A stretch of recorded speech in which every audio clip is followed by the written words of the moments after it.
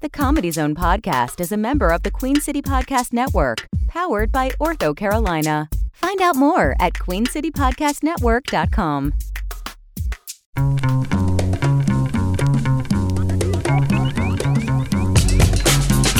From Charlotte, North Carolina, this is the Comedy Zone Podcast. Find us on Twitter at the CZ Podcast. Email us at comedyzonepodcast@gmail.com. Now, your host, Will Jacobs.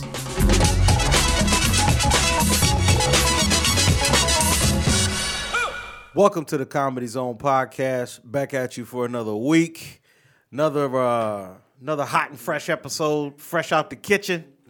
We got a special guest in the building. Now, he's been here a couple times, so I like to call him a friend of the podcast. I think it's official, Brian. 100%. This is a friend of the podcast. The one and only comedian Ray Money Jr. is here, everybody. Yeah. Mr. Signature Laughs himself. Man, y'all some good liars, man. A friend of the podcast. Y'all should have seen the way they treated me when I got here.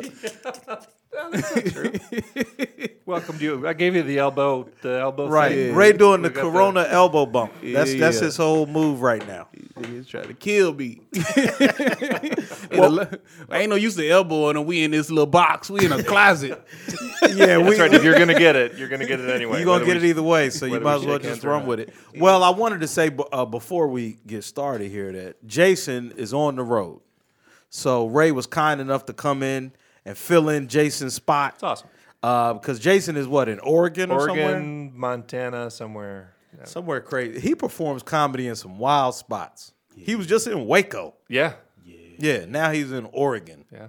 So, shouts out to Jason. Be safe out there. I Yeah. don't know if Corona reached Oregon. But Hell no. Well, Who the hell? Well, I guess maybe. Yeah. Next Washington's in the general area. So Yeah. Oh, that's right. That But is I close. mean, Washington's cool, but you can't just like, yeah, we're gonna make a trip over to Oregon. No, it's not like it's a destination. yeah, nobody visits. Does anybody visit Oregon? I guess just Portland. Yeah. That's just a comedian looking for stage time. That's all you doing. A layover. That's what you got a layover in Oregon. But I really got to shout out Ray for coming through and hanging with us, because Mr. Ray Money just had a baby. Had a So new we baby. got to give it up for that.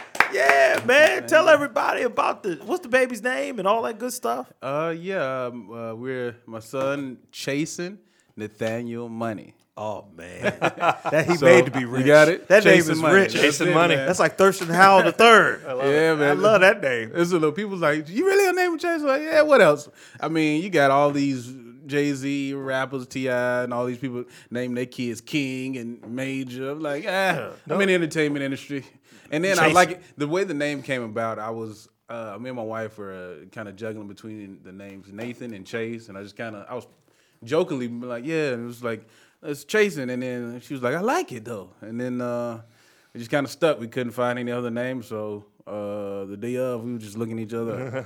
All right, we're going to give them both names. Jason, there we go. Is there a better name for a rapper than Chasyn Money? Hey, Yo, I didn't even right? think about that. hey, no, And you Ray chasing money. hey, he was born chasing money. That's fantastic. Wow. This kid is destined for success. There's no way it could go wrong with a name like that. That's amazing. Yeah, and Okay. it's spelled CHASYN. So it's slightly different. I've seen some. There was only one other person that I googled, so to see if there was anybody else. There was one other, and he was a fighter. So it was just like, all right, it's just pretty unique. There's Chasing is very unique. I like not that. too many. So we roll with it. So. And how is mom doing? How's Tara doing? Oh, she's doing good. Yeah, she's doing. She had a cesarean, so it wasn't just like a natural birth. So a lot of pain and stuff there, but she's cool. You know. Yeah. Are y'all getting any sleep? Oh no, man. We look. We like this has been something I've been thinking about documenting it because we got an infant. And we're full-time RVers, so it's like get away. That's right. Right. That's Oh, right. yeah, Yeah. No, I mean, I sleep right through all the crying. This is Ray, I can attest to the fact that I've been on the road with this dude. That's right. He can sleep through a monsoon. Man. Ray, like Tara be driving sometimes, and if Ray sleep, it don't matter what's happening. We can get in a car wreck, and Ray gonna sleep through I sleep right through it. it. He knows how to get his sleep. How I'm sorry. Well, how big an RV are we talking about? 28-foot motorhome. Okay, so C-class. it's a big. It's all one Yeah, one. area, right? So the drivers, the Yep, there's cab and everything's in the a same driver's cab, which I guess would be, kind of synonymous to what you would see in like a U-Haul or something that type Okay. driver. And then it's open in the back, so there's like a love seat couch right here. Then over here there's a dinette booth, which all this, and then over the driver area there's a queen size bed, and then there's stove and oven, sink, kitchen sink. Okay, so Shower, bathroom, all that. it sounds like a lot of space, but when you add an infant to the mix, I imagine the space because there's no like. I mean, because we went from a 5-bedroom, 2-bath house, so we went down tremendously. downsized. We downsized tremendously. So I mean, it's definitely an adjustment. I wouldn't suggest people unless you're very close knit with your family. Because this is we found that the reason we were comfortable in even making the attempt to try something like this because we found ourselves even in the big house, we'd always find ourselves in the same room anyway, doing activities or whatever it may be. So it was kind of a natural transition to being able to, having stuff. You starting to see how much stuff you don't need. Like it was Right. Yeah. all right. So what you're saying is you can't be on the verge of divorce and do this, because it's gonna push you over the Hell edge. no. You can't. You got to be on good terms to pull something. Even like if this you off. you get put on the couch, you technically in the same room. This is ain't no going. You can still see this motherfucker,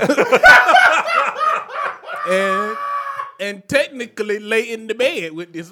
Yeah. So There's no. it's not like So she say get on the couch. That's 10 steps on. like look. This is like you get put out the room, but you can still see the same TV shit. Like this is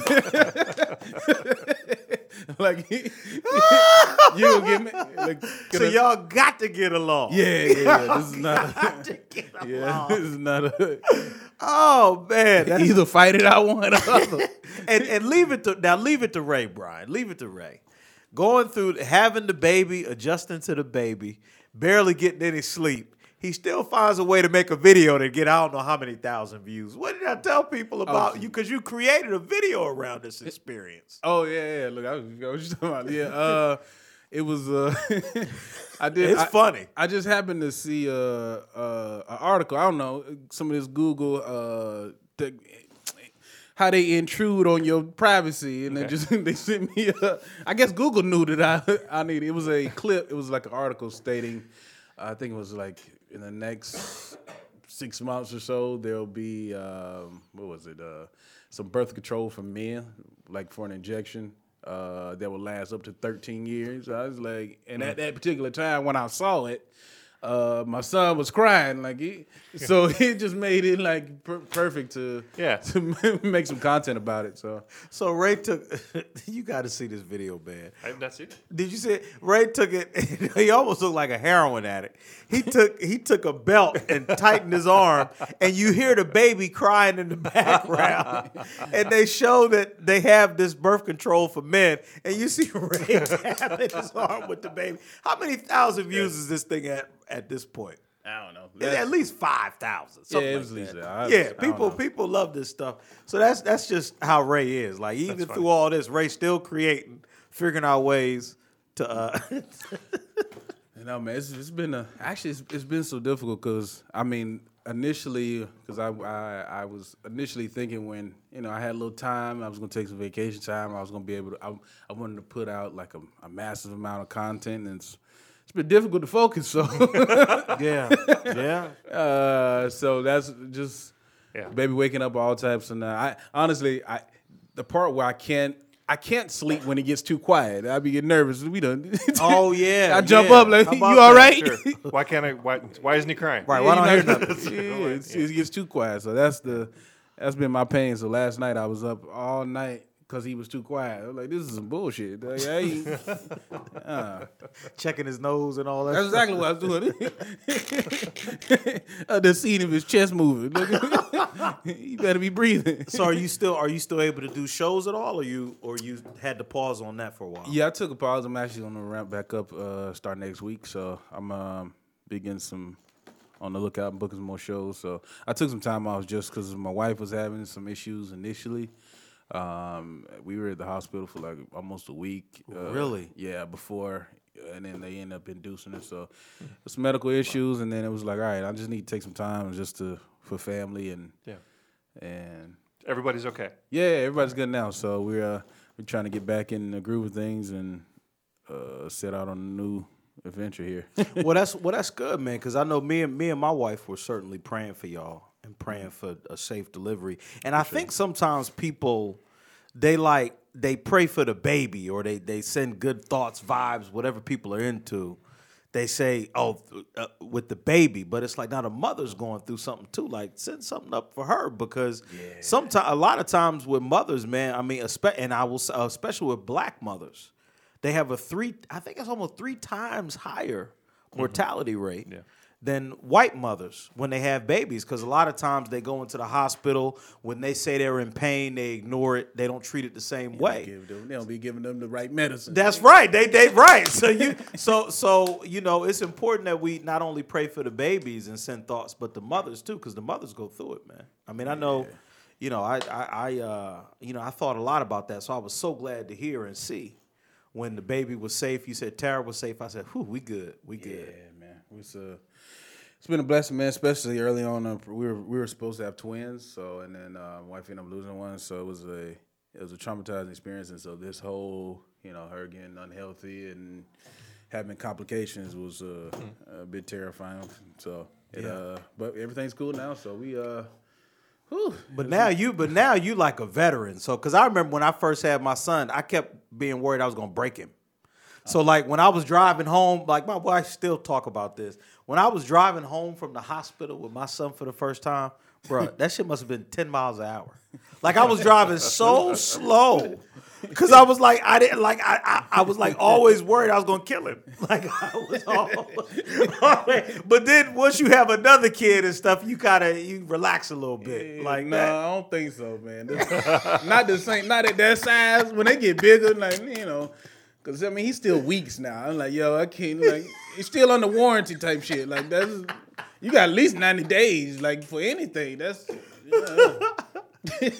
And now, I mean, we really got to be careful, because when I saw Ray outside on the way in, he gave me the elbow bump, the new coronavirus protocol. Yeah. So now with the young baby, you got to make sure you ain't got the Roni. Yeah, he ain't doing that, because me personally, I'm spiteful, so I would think about everybody that I shook hands with, and I got to fight their ass now.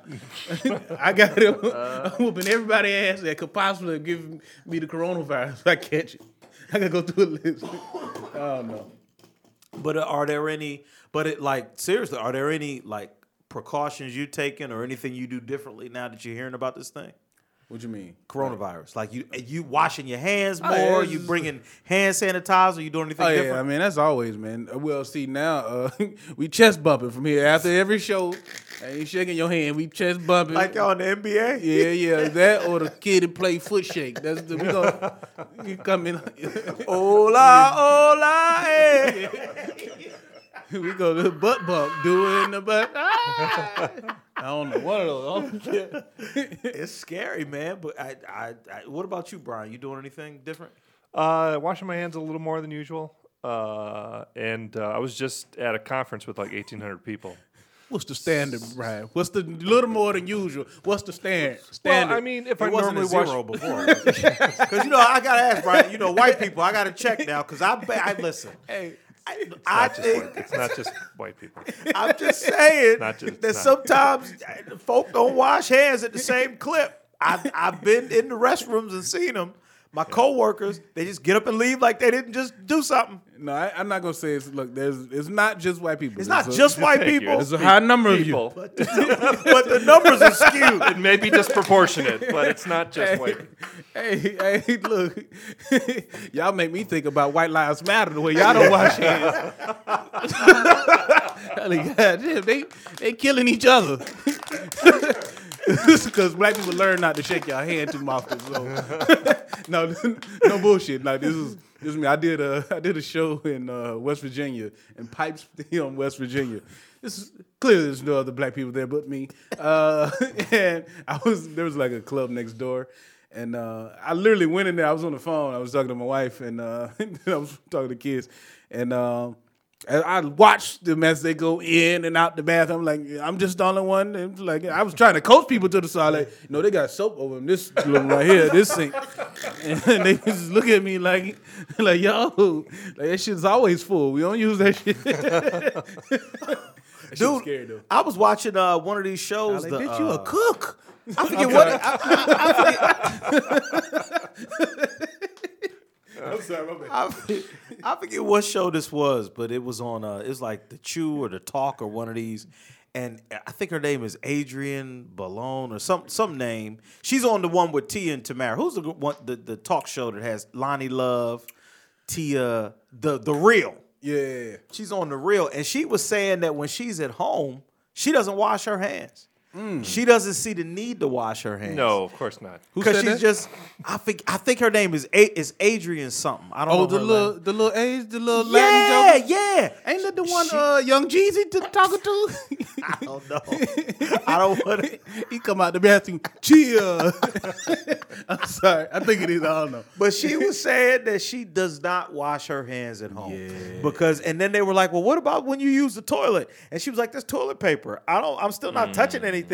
She said that shit for real? She said, and then she said, because of that, in her mind, she believes she never gets sick. So she said, right now, everybody in the house is sick, but me, because I don't wash my hands. Because you the one gave the sickness. Exactly. You're the carrier. Yeah. Exactly. Look, sometimes some places I seen cleaner people naked and afraid. Like that's like this. That's no good. Look, wait a minute. But Brian, you just because I want to talk about the conference you just went to too. But so you are washing hands more, hand sanitizer. Yeah, I mean, certainly before I eat, anytime I'm handling food, if I'm cooking in the kitchen or something like that, and probably maybe 4 other times a day, I'll go in and just wash my hands on a normal time. So I'm probably washing my hands a little bit more now, and certainly when I go to the bathroom, right? But I think there is something to the idea of us kind of needing to expose ourselves to some of these bacteria to elevate our tolerance, immune system. But that doesn't mean you can take a dump and not wash your hands after that. That's not at all what that means. Nah. So yeah, I think I have a pretty strong immune system. I can't remember the last time I had the flu. Really? Yeah, and I never get the shot. But yeah, I mean, probably normally 8 or 10 times a day I'm washing my hands. Oh damn, that's more than me. I don't wash my hands that many times. You're filthy. Aha! We done found the origin of the coronavirus in the Comedy Zone podcast. Patient zero. This stupid patient zero. I have to wipe everything down. No way I'm washing my hands. I mean, now I probably do, but before 8 times a day. I mean, okay, for all the meals. Okay, so that's 3 times. And then bathroom 2-3 times, so maybe about 6, 7 times. I think that's a good number. Yeah, I think that's fine. Yeah, but hopefully this encourages some of our non-hand washing brethren I don't think to wash their hands. I think that people think that like hand sanitizer replaces washing hands, and it doesn't. See, and this is very big for me, like because with being an RV, it's. I fear for because it's such a small space. Like if someone gets sick, We all generally all going to getting get it. sick, Yeah. so because there's not really anywhere to quarantine anyone. So, like even in our hand soap, I put 90% the alcohol inside of our hand soap pump. So, just you killing germs even with just by being in your hand. You basically rubbing alcohol and soap on your hand at the same time. So, it's always a conscious, but even now it's more prevalent now just because we have the little one. So Right. Yeah, because now the Yeah. baby's so vulnerable. Yeah, you have to be like extra cautious. yeah, it's not happening, man. Yeah, that's good stuff. No wonder he gave me the elbow Yeah, when I yeah. came in. If I- I said, "What's up, Ray?" He said, "Hey." Yeah. Somebody, Which is I see fine. somebody That's coughing in the neighborhood. We moving the house. Get the keys, honey. Motherfucker here.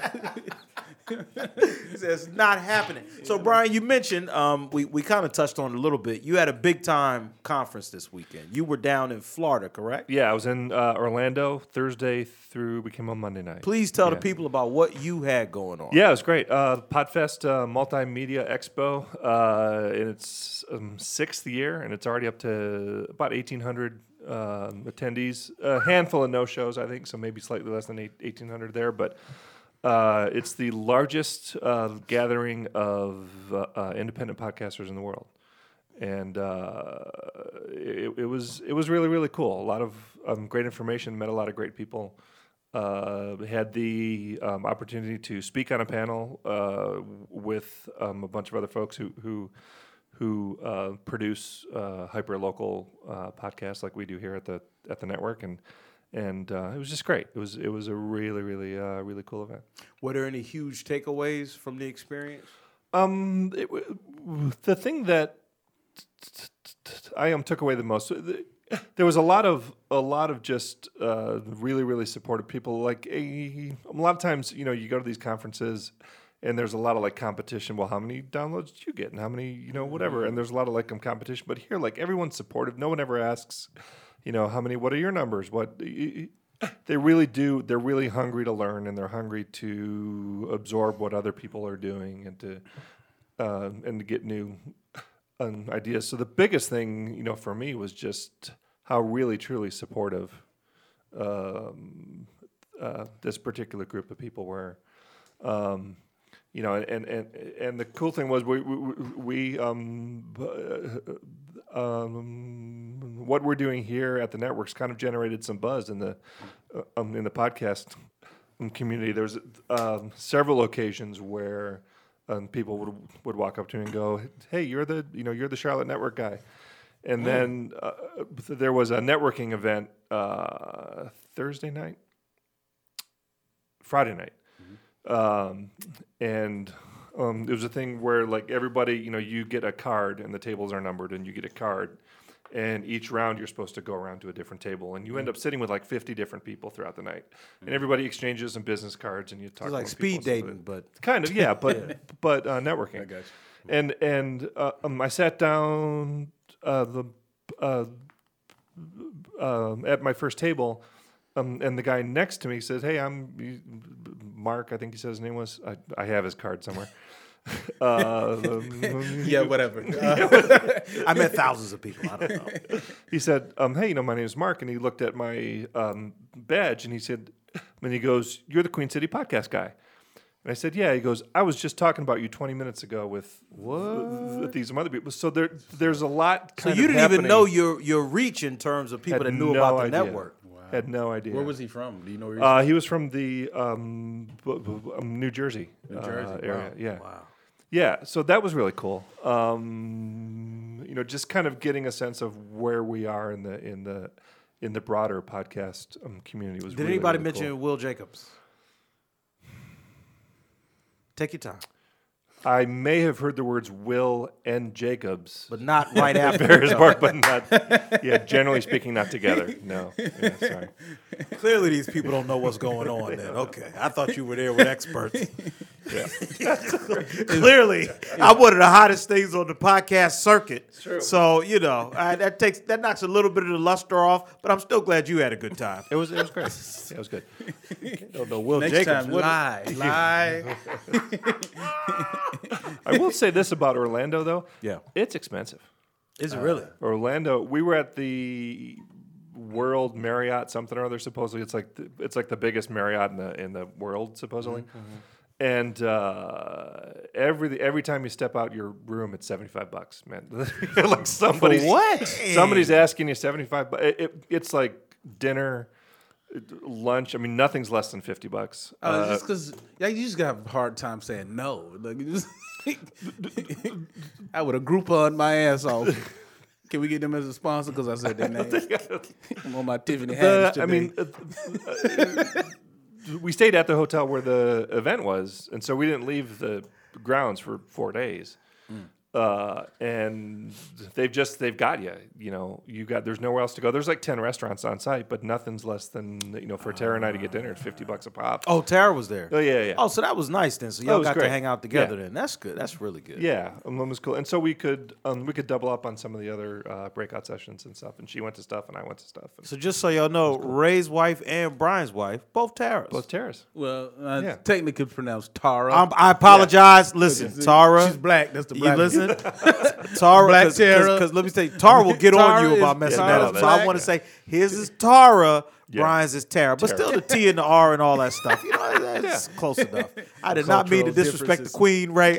Please tell her I didn't mean to do that. Don't let her listen to this one, okay? She scares me when I mess up her name. Don't let her listen to this. Don't do that. Yeah. Okay. Hey, look, this is like y'all was staying at one of them, what is the timeshare meeting places, were you? No. No, it was it was a lot. It was a lot, but it was worth it. It was great. It was a really. So did you like learn things that you'll be able to come back and apply to what you're doing here? Yeah, I think so. I left. I mean, at the very least, feeling kind of inspired to do some more stuff and raise the bar a little bit. More than now, because you're doing a ton now. Yeah, but we can do more. And by we you mean you, right? I just got to keep coming in and talk. Yeah, I don't expect any more. Yeah, no, that's don't fine. ask me to do nothing else. Jesus, I'm glad you said that. I just want to clarify the we. We, the collective we. Okay, right. You represent us, so it's we, even if you do it all. Right. Exactly. Exactly. Yeah. You will benefit from my success. I'm not trying to do no more than this. I'm taking you with me. Okay. I'm a coattails guy. You know me. I follow my blockers. Wherever you going, I'm just right behind you. I don't need to go to the conferences or improve. I just want to follow behind you, man. I got you. So yeah, we gonna do what now? What do you think we gonna do? I think we're just gonna, we're gonna raise the bar a bit. Yeah, we're gonna work a little harder. There's some stuff we can do. We can be a little more creative. I think there's some cool stuff. You should see him. He's like really, he's genuine. When you say we gonna work harder, his eyes get wide. We, just to be clear, we does not mean me. We does not mean us. We means Brian, and I'm all for that. So in that case, I think we need to raise the bar much higher. As a matter of fact, I agree. We're gonna. Yeah. That's what's up, man. I'm excited to hear it, man. I'm excited. But you know what? Honestly, though, I saw some of your posts and stuff, and it was just so cool to see you up there. Because you've put so many years into this industry, and it's amazing what you've built. So I'm just glad that that's being recognized. Thanks. In that way, man. You really do deserve that. Thank you. Yeah. I have been producing audio, as we've talked about, on the internet since like 2001.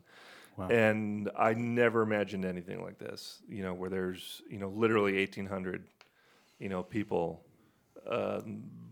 gathered in one space with all kinds of different shows from all over. There was a woman who came in from Egypt for this thing, a guy who came in from Spain, a bunch of folks from England. Wow.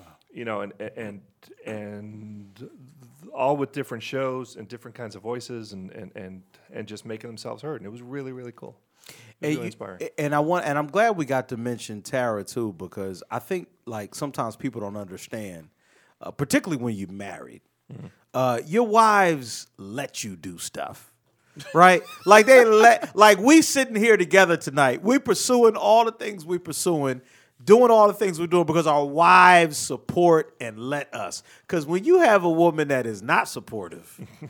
It's a whole different experience. Yeah. It is so much more difficult to get anything done when you got somebody at home that don't believe in you. Yeah. So I just wanted to shout out Sandra, Tara, and Tara for letting us three old dudes be here and do this. Now I got to make sure she listens now. Listen. Shout out to all the wives out there.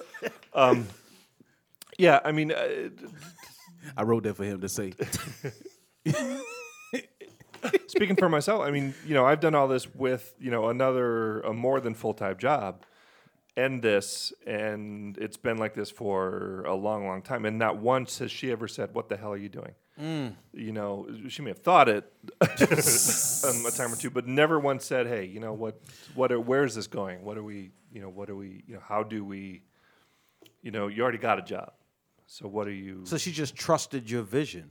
I guess. Yeah, or likes me enough to. Well, real quick, or doesn't like me enough. Has there been like a there's never been see, he probably got all his bills up to date. That's the reason why she doesn't get a problem.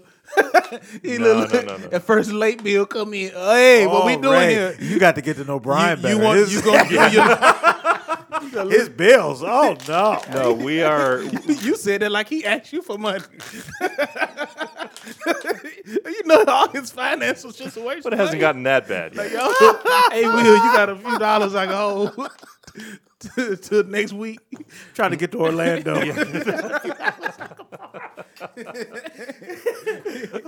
No, we are. I mean, like most of the country, we're one check away from serious trouble. And I chose a career. I chose a career in broadcasting. So that shit is depressing when you say it like that. It's the truth. That shit is. No, 70% of the country lives paycheck to paycheck. I know, man, but it's even when you say it. Like, I mean, like- say live paycheck to paycheck. I done heard it so much. Say, if you miss one paycheck, everybody dies. yeah, we're in serious trouble. Yeah, if you get the flu. Yeah, I mean, not even the coronavirus. Just you the get flu. the flu and you miss a week of strong work. cough. All right, well, this is good since we're on the Comedy Zone podcast. This is a good question for, and I don't know what you guys have heard over the years about when comedians, because generally they are paycheck to paycheck most of Gig the to touring, gig to gig. Yeah. What is there? Have you heard anything like around their? Well, I guess there's really not much financial planning because they're comedians, but anyway, most time. But to subsidize, they can't get sick, so they're doing. They're at the show with the flu, like Jordan. Like you gotta perform. Has you seen anything different than that, or? No. No, that's pretty much it. No, yeah. I mean, if you're an entrepreneur, you're running your own business, you've created your own thing. If you're not working, you're not making money. And so just like a comic, like a road comic, if you don't have a gig this weekend, you're not bringing in any money unless you got something else going on. So it's interesting because I follow a lot of comics of all levels on Twitter, like we all do, and Moshe Kasher tweeted something yesterday that said, "Would it be weird if I brought my own microphone to my gigs?" Really? I don't think that's weird at all. Like for Just in case with the virus. We've all smelled club microphones. Nobody wipes off those microphones. Nobody cleans them. They And some just sit people there. do way too much with the mic. Yeah. Right. Like some people got bits where they rubbing it on their ass or sticking it in their mouth. Yeah. And it's like, Well, you got the where you're I'm sticking actually it all one of over. these people. When I say some of these people, I'm also referring to. he's mostly Since you referring to pulled himself. since you called me out, you're right. I am those people, actually. But yes, You people. Talking about I got you. one bit where I take it all the way through. But no. yeah. But that's a legitimate question. I mean, like those guys who go to the pool halls and bring their own cues.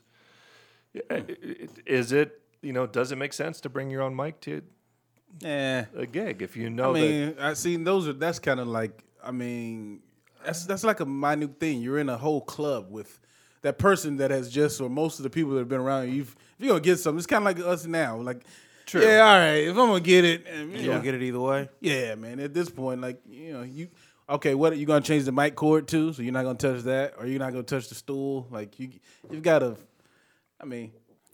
Whatever they done to the mic, they pretty much done all around the So club. you saying there's no way around it. You could bring your own mic, but if you gonna get it, that ain't gonna be the difference. Yeah, what's the show? The Monk that used to come. Well, not the Monk. I think it was the Monk. It was Monk. He was Monk. a germaphobe. Yeah, Yeah, he was a germaphobe. Yeah. Fuck.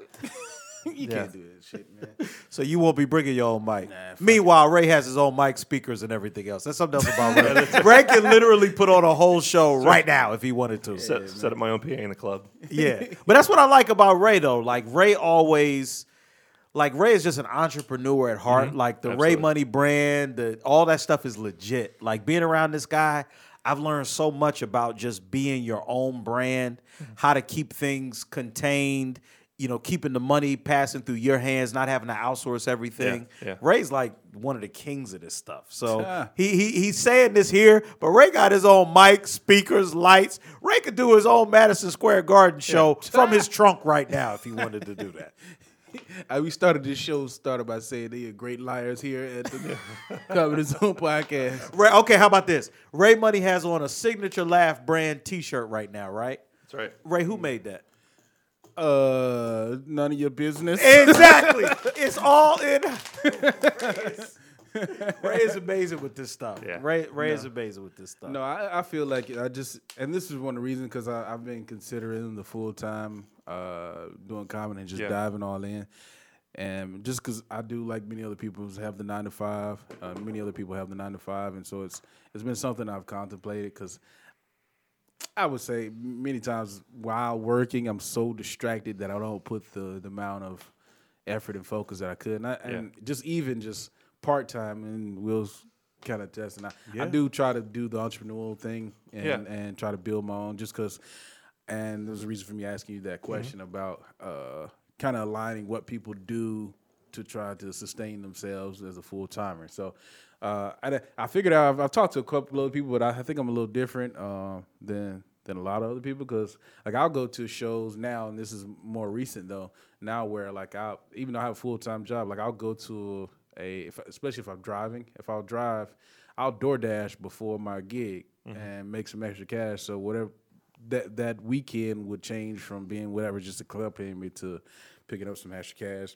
Yeah. As opposed to just sitting in the hotel room. So and that's and to the point that you made earlier, we talked about a lot of comedians that like how do they sustain it, how do they make it being on the road and having enough money and not having to live gig to gig. Well, Ray makes a good point. A lot of the comedians that you see have day jobs. Or they have day jobs, or they have side things that they do to supplement that income because it's tough sometimes. A lot of these clubs are not paying for your travel. Yeah. They're not paying all of your food expenses and all that stuff. So especially if you're not headlining, like if you're featuring gigs, like I did that for years. If you're doing that, a lot of times, depending on where you got to go, you're breaking even. You're Hopefully not even you're making it breaking unless you sell a lot of merch. Now, if you have merch, like a Julie Scoggins used to be the master of this stuff. Like Julia sell, I don't know how much merchandise after her shows, but unless you're doing that, it's tough to make a real profit featuring. But then the tough part is, it's tough to make a profit featuring, but to get to headlining, you got to feature all over the place. Yeah. That's the tough part. So you got to feature all over the place, but you're taking a financial hit to do that. Yeah. So it's like, how do you do that? And what Ray said is a great tip. And what I think a lot of comedians do, some comedians Uber, some comedians do like DoorDash, deliver and stuff like that while they're on the road. You got to do those kind of things to support that because, I mean, the money that you make won't do it alone. Well, see, I would say, because this is not just, I don't just do that just solely for the money. And I just feel for me, like anything that I do, I have to have some level of passion behind it. So with just DoorDash, and I don't just do that, I use that as a promotional tool too. It's because I'm in the city and I'm roaming the city, which I'm in, which logistically it will allow me to stay within this range, which generally is around the area that I'm starting in. So I can distribute out business cards, I can do flyers, and I use that tool. So like even when I did a show in Gastonia, I set up my DoorDash Postmates, and I'm passing flyers at each restaurant. I knew that specifically where it would take me. So there was a high traffic area. So so you promoting the shows too. I'm promoting the show. So essentially I get paid to promote my show. It's because I'm going to those different locations. It's going to take me to a McDonald's. So I'm waiting there, just say 5-10 minutes. Hold on, people ordering DoorDash from McDonald's? Yeah, they do that shit. But I wouldn't do it. The delivery fee got to be more than the food you bought. It's got to be white people, right? Yeah, It's got to be. No. They're not washing their hands on no. it. No, white people order sake. Sushi. They like it. But no, but I'm tying it to my passion because this is what I want, and I want to promote myself. So on a local level, I'm able to broaden my visibility by using DoorDash or Postmates for me to travel to these places. I wouldn't go into a McDonald's normally. It's not something that I eat. So, but for me to go there, I can get a chance to network with people and talk with people. Come on. Oh, wow. How unprofessional. Jesus. Look at Ray. Sorry, man. See, man, look. I had all these good things to say. That's my kid, man. Totally unprofessional. That baby called you. That's what you're going to tell us now, No, Ray? my other kids, man. Wait a minute. See how people do you. That's what you call. That's the other thing. Ray got kids. Ray ain't got one kid. right. Ray's doing this with babies. Yeah, man. This is multiple babies. And no, it's not just. See, that's one. I have kids, and you talking about the wives. So, you got kids, Brian? No kids. Okay. Yeah, I got a son. Yeah, man. This is difficult, especially with kids, because not only you leave your partner, your whether it's a husband or wife, with the kids, and them by themselves being on the road. It's hard without kids. I can't imagine. Yeah, with kids. And you know the other with thing that pressure. You know the other thing too, and I know you go through the same thing if they're not with you. For me, not only do you have to leave them, everybody knows when you leaving them. Because you're like, oh, this weekend I'll be in Georgia this week, because you got to promote. True. So you telling people when you on the road. That's the part that's toughest for me, is that not only are they back there, and everybody that know me knows that they're back there alone. That's the part that's unless they come with me or I make it vague about that. But that's tough to leave them. See, like but that. that's most time my wife, like you've been on the road with me and my wife. They a lot of times. Come. Sometimes they on the road with me. The kids come too. It's a chance to travel. My kids like to travel. And then they like hotel rooms too. So they're like, hey, I get. And some of these places, like I've done the Greensboro Comedy Zone. Like they got a children's museum. We always take my son to, and they got some cool places. Shout out to the Greensboro Comedy Zone. I was there a few weeks ago. Greenville, but Greensboro's got some cool stuff too. Yeah, both of them, man. They both. Well, Greensboro, they put me up in a nice hotel. Actually, it was my wife's birthday weekend. Actually, so it was good. It was a nice hotel, and it was a chance to.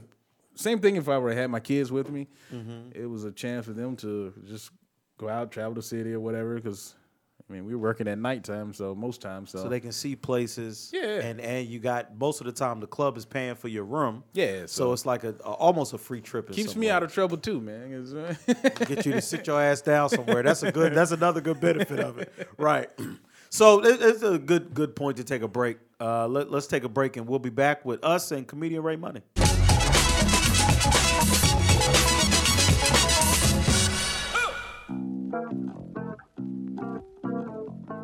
How many servings of fruits and vegetables should you be eating? This is a 60-second wellness tip powered by Ortho Carolina.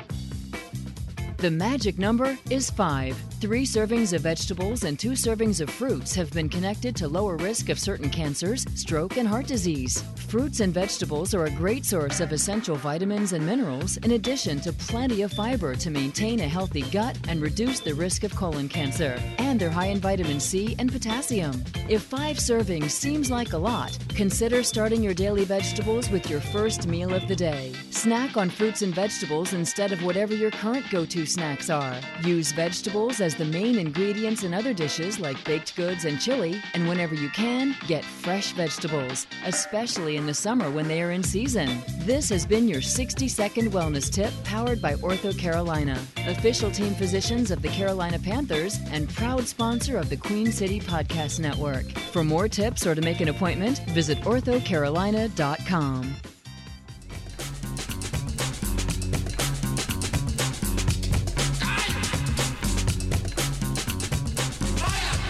Welcome back. Comedy Zone Podcast. We're still here with comedian Ray Money filling in for Jason Allen King off in Oregon somewhere. But this is working out great. We love Ray, so we're happy that he's here. And actually, Ray, I want to run a couple topics past you because I thought about a couple things that really annoy me.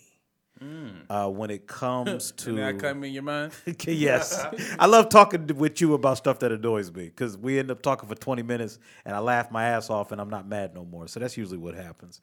But one of the things, because I just had a run of shows. Maybe I should talk about this before I get to what annoys me. But I just had a run of shows in Myrtle Beach, South Carolina. 7 shows. Wednesday, Thursday, 2 Friday, 2 Saturday, and 1 Sunday. I call it the Comedy Gauntlet. Yeah, that's a I've run. never done that many shows in succession like that. And it was a great experience. Actually, I enjoyed it. I had a whole lot of fun. But when you headline in that many shows in a row like that, there is a pressure that comes with it. Because you can have a good show. You can have a good 1 or 2 shows. You can have a good weekend.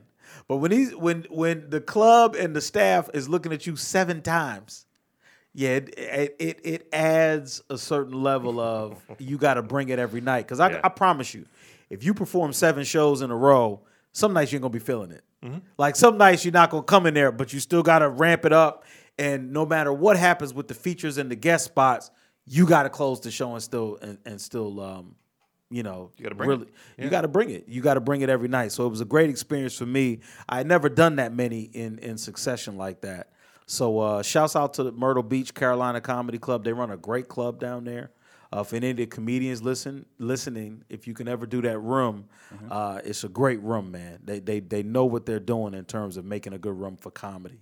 So I had a great time. But one of the experiences I had, Ray, did you know D. Cameron? Never met him. You'd heard about him? Yeah, but I never got a chance to meet him. Bring that mic up just a little bit. Right there you go. D. Cameron, really great, and I'm sure I've mentioned him a couple times on the podcast, but a really great comedian. He was a road comic, did a lot of comedies on rooms, and he was one of the comedians I met early on in this. And I remember seeing him perform at Fort Mill Comedy Zone, back when they had a Fort Mill Comedy Zone. And I watched him in a room with a few people in it and just killed them. Mm-hmm. And I'm like, I had seen comedians do well with 100, 200 people, bigger crowds. And me and Jason talked last week. We talked last week about how difficult it is with a small room. But when you got a few people in there and you can still deliver a show, it's just a feather in your cap. And this past week, one of the shows that we had 4 people. Ooh. 4. Thank God they sat next to each other. Yeah. Wow. So that was good. One of the shows, bro, had 4 people. And honestly, I would say, top 5 or 6 shows I've had in my life. Like, I went in there, and it was that small with number of people. Yeah, but they were into it. So it wasn't like they were sitting there awkward and like, we don't want to laugh. They had no choice to be into it. No, you'd be surprised. Normally you get 4 people and they act like they'd rather not be there half the time.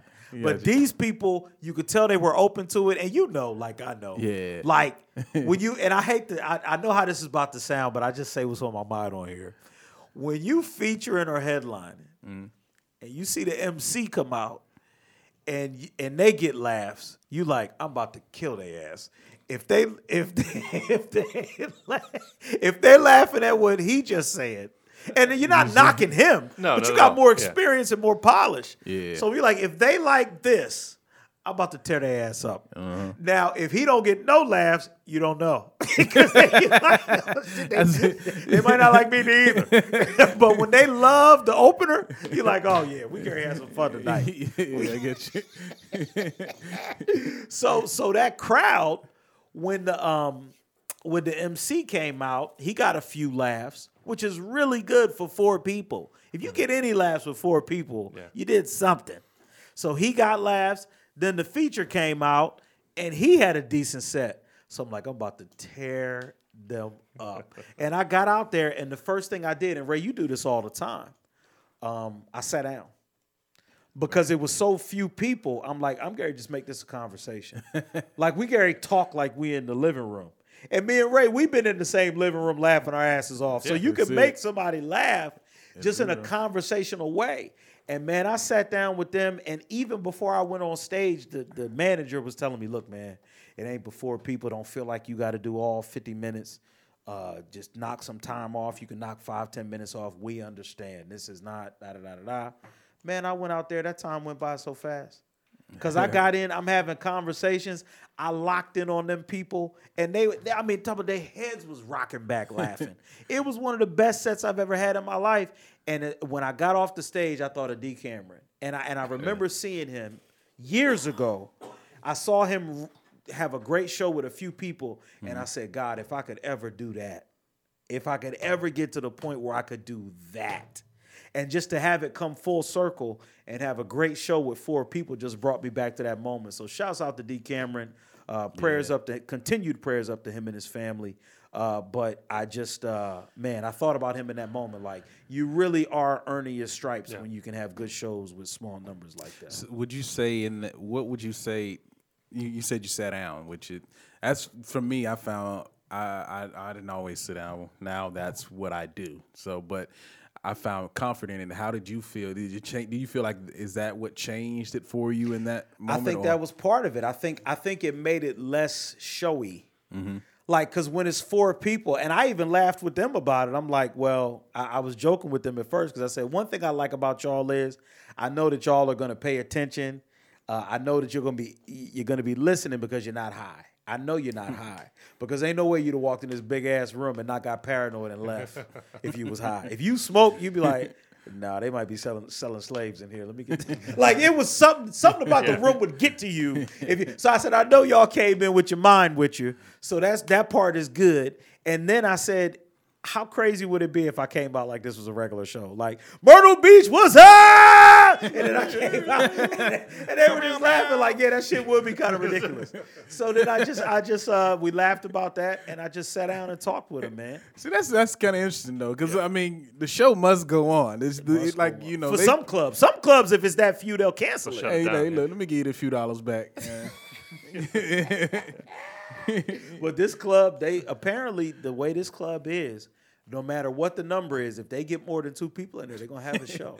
That's crazy. They're gonna have a show. I see this in stand up, but you imagine this at other events, shit like fucking circus, concert. Circus or some shit like this, like the Tigers don't even roar the same. It ain't but 4 motherfuckers out there. Then he jumping through the hoops. And that's the other thing, though. I'm glad you brought that up because for me, it's like sometimes comedians will come out and get on the small number of people like it's their fault. They came. They not the problem. Right. Them other 100 motherfuckers are the problem. But it's always the MC that does that, though. Nothing drives me more crazy than an MC who comes out and goes, I know there's hardly anybody here, but we're going to stop it. Stop it. It's like these 4 people deserve your best. Of course they do. For coming out and sticking with this. Yeah. So that's what I wanted to make sure they got, man. And it ended up being a hell of a show, but it came down to sitting down, bringing down my voice, because, I can be loud and project. What? So I brought it down, and I really made it like a conversation. Luckily, they were both married, too, both couples. I could talk about marriage all day long and laugh about it because it's crazy, especially as a husband. Like, it's just been one of the funniest experiences of my life. So just talking about things that they can relate to, and they be like, pointing at each other. It was just a great show, man. and when I got off stage, and Ray can attest to this, I'm sure, it means something to you when the crowd loves you, but when your peers respect what you did. When the other comedians respect what you did.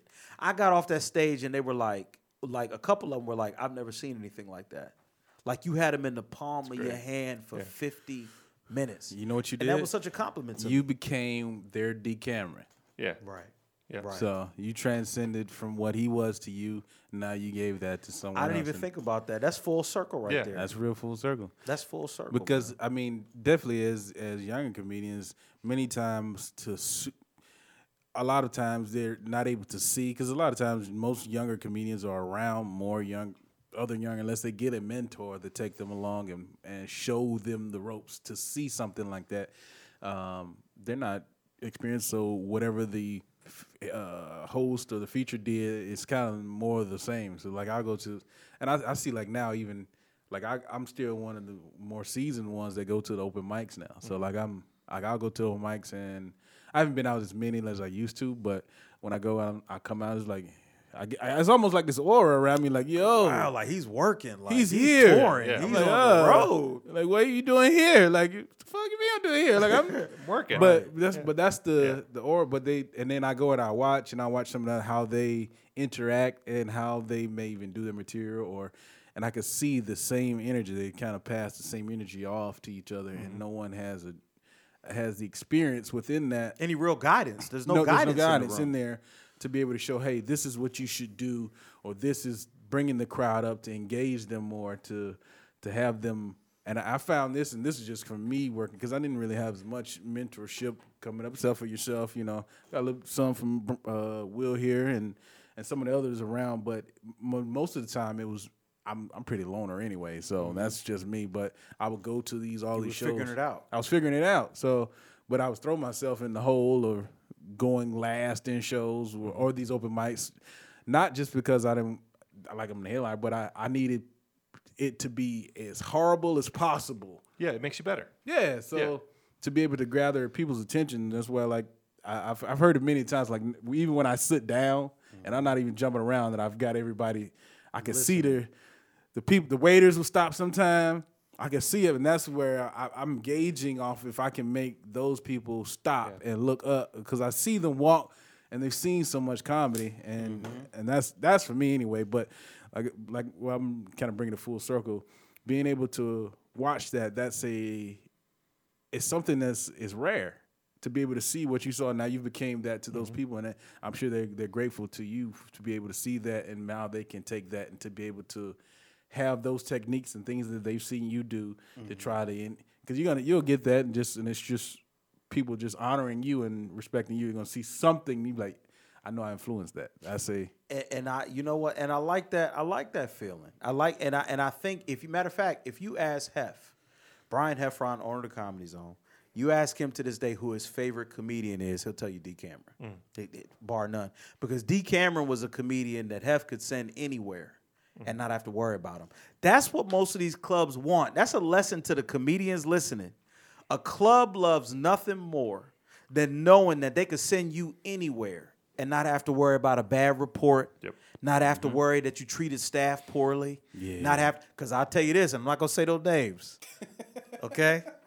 this sounds like it's finna be a doozy. I'm not going to say those names, but there was a comedian there that was there not too long before I was, that was a jerk to the staff, wasn't that great on stage, didn't get along with the person they were with. It was a big mess, and clubs will tell you about that. And that word carries, and you will be not invited back. So that's money out of your pocket because you didn't know how to treat people. A lot of times, even if you're not that funny on stage, and of course I can't relate to this, I'm great on stage. But a lot of times when you're kind to people, it goes a long way. And so treat the staff and all those people with respect, man. Don't just look down at them. I hate when I see that, and clubs take notice, and it will cost you work. Well, yeah, if you're a jerk at a Comedy Zone, that is 100 clubs around the country that are going to hear that you were a dickhead. That you were right, and you're going to lose more than just that room. Absolutely. So that, but to be able to send a comedian anywhere, and that's what I wanted to be. I'm like, I want to be a comedian that they send me somewhere and they know people going to be happy with my work. A professional, like Ray is a great example. Now, Ray is very humble, but Ray is a professional. You know that when Ray comes into town, it's not going to be any nonsense. He's going to treat people with respect, and he's going to be funny on stage. And that carries you so far in this business. That's it, man. I try to. This is not. People know me from I'm one of the more seasoned, and I'm gonna get you. I'm calling you out, Will. We got to see you more around the club, the home club. You're absolutely right. I say it all the time, and then I never come. We're going to do it again. Generally, you are right. Lying ass. I do need we to be around got to more. work harder. He going to say, we, you mean you, right? Yeah. He ain't coming. Just so you know, he's not coming. No, he ain't coming. Tell me Get when the open rebound, mic- he ain't Tell me passing. when the open mics start paying. No, it's not even just the open mic. I go to just about almost all the shows at the Zone. If I'm here in town, then I'm pretty much popping in the club for the most part. I was gonna go over there tonight but I end up coming here. So I probably, depending on what time we get out of here, I may slide over there still. I think there's a show going on, but I might slide over there. Who's there tonight? I don't even know. Todd's featuring for another guy. Todd Riley's there featuring for someone else, but it's almost 9 o'clock. And now with that parking, see that. Well, this is the thing. The reason I say this because I'm generally there almost every weekend. If I'm in town, and then I'm there. Like if I get back in town early, I'm going over there. Just unless there's some crazy situation in the club side, and I make sure. And the reason I say this because I'm usually one of the only comics that I see there. I'm there, and then this is me and the staff. So I come in, I shake the staff hand. I'm damn near one of the waiters. I mean, one of the staff people. But I don't know what it is where like because I know there's a lot of other clubs around the country where comedians will gather up and they'll hang at the clubs or whatever. I don't know where this is anymore. Maybe I'm not out about. It doesn't happen, and not even on the weekend shows. Mm-mm. I don't think it just does not. That's happen. what I mean. I'm there on the weekend show, so I'm usually, and I don't know if I should say this because I'm there to get all the loose balls if nobody's there because I'm the only one there. So yeah, I end up as a guest set or anything. You guest get spot, hosting. Yeah, look, don't. Matter of fact, y'all stay where the fuck y'all at. Don't come, as a matter of fact. Don't come. But I say that because I don't see any. I don't know where the networking is for other comedians. I get a chance to meet some of the celebrities and stuff, so that building connections, you building stage time. But for me, I think part of it too is, to be honest, that I spent so much time, like the first few years, I had to sacrifice so much. Gotcha. Like whenever the Comedy Zone called, or if I could ever get a guest spot, I canceled anything that was happening. Me and my now wife, we were just dating back then. We could have a date set up, reservations, everything. If the Comedy Zone called, I was like a doctor. The surgery, I used to leave her all the time. And I told her I had to do this until I could get to the point where I'm headlining clubs across the country. And then I told her I won't be as absent as I had to be early on. Mm-hmm. So it's like now that I get to that point, it's tough to say I'm going to keep being absent. Mm-hmm. Like, you know what I mean? Because I got a day job too. So it's not like I'm just around all day and in these clubs. Like I go to work. So it's like it's tough sometimes. And don't get me wrong, you still got to make time. I'm not saying that there's an excuse to not be around. But what I'm saying is that with a family and everything else, she sacrificed already. Mm-hmm. And it's tough to ask her to do that at the same clip as early on when she already sacrificed for me to get here. Right? So it's a balance, though. Because he feel like he's already made it.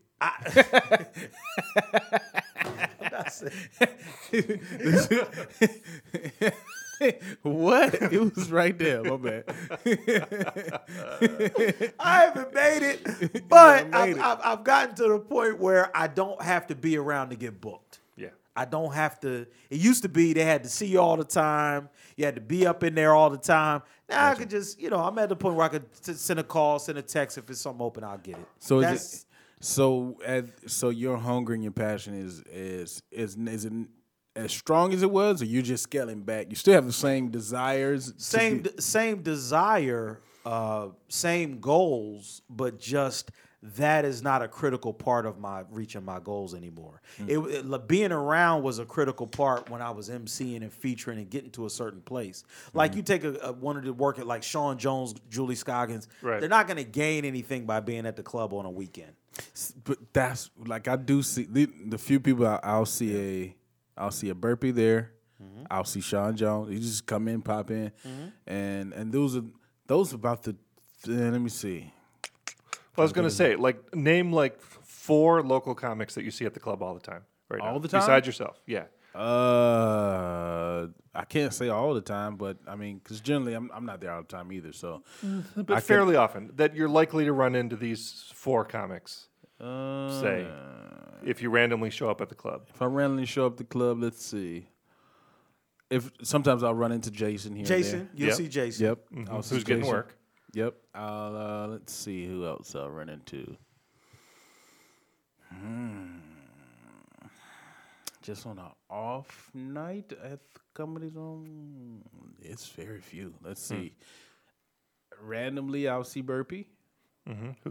Who gets work? Yep. Right. Of course, and even Sean Jones, who is always working. Well, But I mean, just occasionally, we just cross paths more often than not. If I'm not, I end up seeing if he's in town. So for whatever reason, I'm trying to think. It's pretty. That's about it, man. Well, let me see. Hold on. Sometimes I'll see Tara Brown, Crystal Ramey. Yeah. And I was thinking like a Jonathan Williams. I know he hangs out a lot. yeah, I see Jonathan sometimes. Let me see who else. But that's bleak that you can't just rattle off 4 or 5 Yeah, no, I comics mean, right like off the top of just your go head, through and see, because sometimes like I'll be there back-to-back weekends, like, and this more so now where I start to say, all right, I mean, I got to scale back because I got a lot happening close home. Because like I did the Greensboro, I did it was a 5-show run. It was like With Sibley? Huh? Yeah, James Sibley. Mm-hmm. And then I couldn't really travel because at that time it was coming around my wife's due date. Sure. So I was just at the local comedy zone here, more frequent. But it was like, all right, I don't see anybody here. Like, it's just like, all right. And I got some, actually I did get some other bookings just because I was there. Mm-hmm. It was like, all right, hey, we need to fill this position. I was like, I mean, I maybe have to do them. Maybe I have something else to do, but yeah, put me down. So yeah, and I definitely think, I think like being around is important. I'm not saying this to say it's not. I'm saying this to say that I have, for me, balancing family and being out is just something I got to do a better job with. Because I do think that there's value in being around the club and just being there in that environment. Particularly as a younger comic who's trying to come up, who's open micing, who's doing Debbie Millwater shows, and you're not at the club every single weekend when there's a headliner there, then don't complain when you don't get booked for MC gigs and stuff. The clubs need to see you around. Yeah, well, I mean, it's out of sight, out of mind. That's just for one. And then you have some like the Ted or some other one that are there and that constantly are looking for someone to book. If there's someone calls out, they can't make it. Yeah. If you're there, it's just inevitable that I'm going to reach out and call it. Like now, I know from now, I'm there so much that I would, more than likely, I would get the call if there was MC, just because you feel like I would already be here looking for me at the club. Mm-hmm. That's just a given. But it's not even just the booking that I'm there. I'm looking for my style and techniques, how they do stuff in these other shows, because the open mic shows are a lot different than the celebrity shows. The whole feel is different. The crowds are different. It's a whole different aura around it. So because these are generally they're paying much more. The people are dressed up. They're coming out for those weekend shows. There's a lot different than, and for me, I'm looking for, I would say, like styles, like the different styles, because I watched so much stand up over the years, and I started to see some of the, like especially the touring comedians, like I see the styles kind of repeat themselves. Yeah. And so I'm usually looking for originality to something, because I don't know about it. You guys, you've seen a lot of stand up comedy, especially live.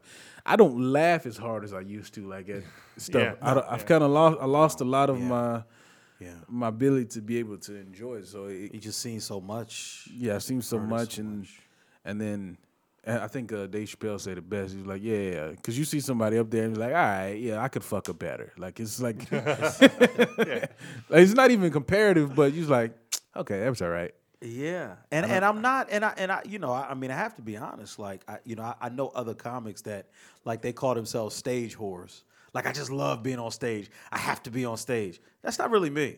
Like I enjoy being on stage. I love being on stage, but it's not like I got to be somewhere every night. Like, I don't sit home missing it if I miss 2 or 3 nights. Like, I'm not like, oh, God, I just need that stage. No, I'm very targeted about what I do. No. This show will benefit me in this way, whether it's financial or a new club or something like that. But now I don't even do the regular clubs I used to do. Like, I'm not about to be driving however long, for a certain check and for a certain amount. There's just shows I don't do anymore. So for me, it's just not like I don't have to be on stage. Like, I have to be on stage to keep. I know how this is sounding. I already know, but I don't like. For me, it's about targeted opportunities. Like, That'll be the name. That'll be the name of his first album. Dude, I ain't gonna lie, man. It's probably some comedians that will punch me in the face if they knew how many gigs I turned down in the past. I will turn down. I'll be like, no, it's just not financially not what I would do. I just so for me it was like I was always on stage, especially when they had the Fort Mill comedies on. Oh my God, I hosted an open mic there, number one, and I was there about every weekend, just hoping for a guest spot. They would let me come and not pay to the shows because I was there so much. So I would come and just sit and ask the comic if I could get a guest spot. Maybe I did, maybe I didn't, but I was always there, and that was like 10 minutes away from my house. But now comedy's on about 30 minutes. And then ain't no parking. So look, you asking me to come out on a weeknight and I got to be up at 5 the next day? I'm just not a stay. I just don't love it like that then. I'm fine with that. but I'm very targeted about the things I want to do. And I do enough shows to keep myself fresh. Like this last run of shows, like I do enough shows to where it's still sharp and I'm still hitting them. But I ain't got to be on stage every night. I'm not that guy. Just not. So what is that? I like to see seasoned guys. What's your goal in this point in time now? I think for me, it's it's definitely something involving television. Getting my own product out there, developing my own shows. So kind of and I don't think I've shared this as much, but kind of more scripted stuff that I'm working on, putting together a series. Doing writing for some shows, always doing some stand up, but I want to expand creatively. Tyler Perry Jacobs. Yeah, man. I want to because there's so many ideas that aren't good for bits, but they're good for scenes. So it's so many experience and everything that I've lived out that I want to put into my art and just express myself in different ways. So yeah, I definitely want to put together a series. I definitely want to eventually do television and write. That's a part of what I'm working on now too, and audition. So for a stand up, is there a goal in stand up, or is this more so a launching pad in your ultimate goal? Yeah, I think ultimately I want to be able to sell out clubs and arenas without having to be all over town passing out flyers and doing a bunch of radio. Like, who was it that said, I don't know if it was Chris Rock. I think it was Chris Rock that said, I just want to come to a city and not have to do radio. Sell tickets without having to do radio. So that, for me, it kind of feeds itself, because if I have a series that I develop that becomes really popular, well, then the stand-up is easy you to do from the TV show. So then you get to stand up. So acting, stuff like that, just branching out creatively. So that's kind of what I'm doing now, looking at auditioning for things. But I'm not going to go to New York or L.A. and wait in line. I'm just not about to do that. Atlanta? Or Atlanta. I'm not going to go nowhere and be day after day waiting in line for my shot. Is there any television here in Brian? Maybe There's a little bit. It's a little bit. What they shoot I mean, for? there's a couple things. Like any more, the occasional Hallmark movie will come through. But I don't. But Atlanta, traveling to Atlanta. But we get a Hallmark movie. We're gonna see Will Jacobs on the Christmas Story. I'll do it. Me and Vivica. Yeah, man, she's all over Hallmark. But listen, but when you talk about Atlanta, going down and auditioning for shows and stuff like that, for sure. But I'm not going to be standing in line at nobody's club till 2 a.m. I mean, as a comedian looking to be able to audition, would you go find? You got to get an agent. Is that what that is? Or I think. Well, now, man, they have what do you call it? They have acting classes, and then those people have connections in the industry. So you go, you take an acting class, you kind of learn what you're doing. Like one good friend of mine, Dean Napolitano, he's done some acting. He's been in movies and everything else. And me and him had a great conversation about this. We were performing in the Bahamas together. And he was just telling me about how he said, you got to audition for stuff, whether it's being an extra on this show or that show. You'd be surprised how many opportunities you could get if you just take an acting class or two, learn a little bit about it, get yourself registered with the, not the Actors Guild, but there's registry sites that you can register with that when they're doing TV shows, they go and look at. So you can get yourself registered, get yourself your headshots, get all those things straightened out, and then you in line for those opportunities too. He said he knows a couple comedians that have been on The Walking Dead and a bunch of other TV shows just by putting themselves out there in that way. So those are the kind of opportunities I can see you as a walker. Son of a bitch. Real quick, Got a zombie look to you. real quick, what type of role would Will Jacobs be trying to cast for? Look, I'll tell you right now. The butler. Something. Wow, that's worse than what I was going to say. Something white collar. I didn't get this law degree to play the shoe shine guy. I'm gonna just tell you. I didn't do all that to come in and come in. I ain't playing nothing blue collar. So let's start right there. I'm not doing it. You could be the best friend in a Hallmark movie. Yeah. I love Kevin Hart, but I ain't gonna push no white man around for 3 hours. I'm not doing the upside either. That was a good movie, So, man. That's great. That's fine. You gonna push me in the wheelchair though? I'm gonna be the dude in the chair. Yeah. I'm not gonna be. I think. Let me. Are you taking any acting classes? No. Okay. He did all that shit. No, I ain't doing that shit. Nope. Are you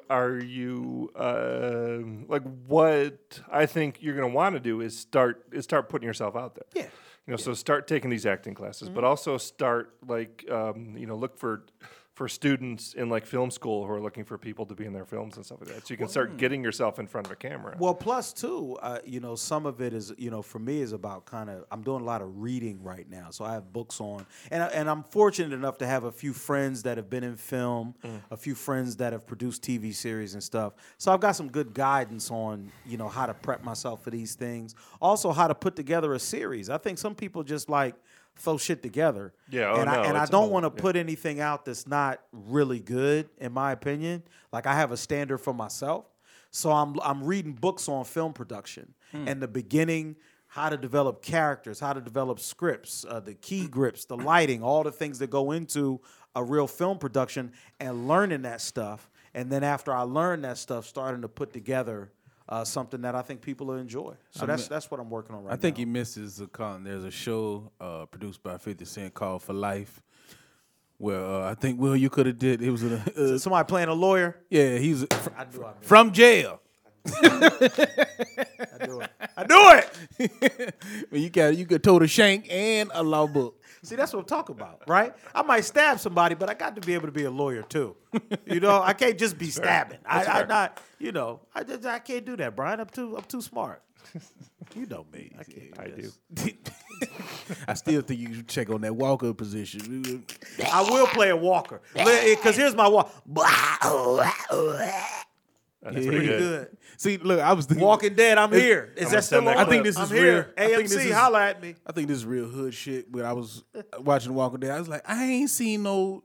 Out of all the seasons of Walking Dead, I ain't seen nobody get killed in no J's. Like nobody had on Jordans when they died. Like everybody clothes be fucked up. They shoot in Atlanta, so at least I'm one like, of the come Walkers on, man. had Jordans A Walker on. should have had a do-rag on. I ain't seen now. Walker they got kid big. They all got flannel shirts and jeans. Ain't nobody, cause they got clothes on. Ain't like nobody got killed and then they redressed their ass.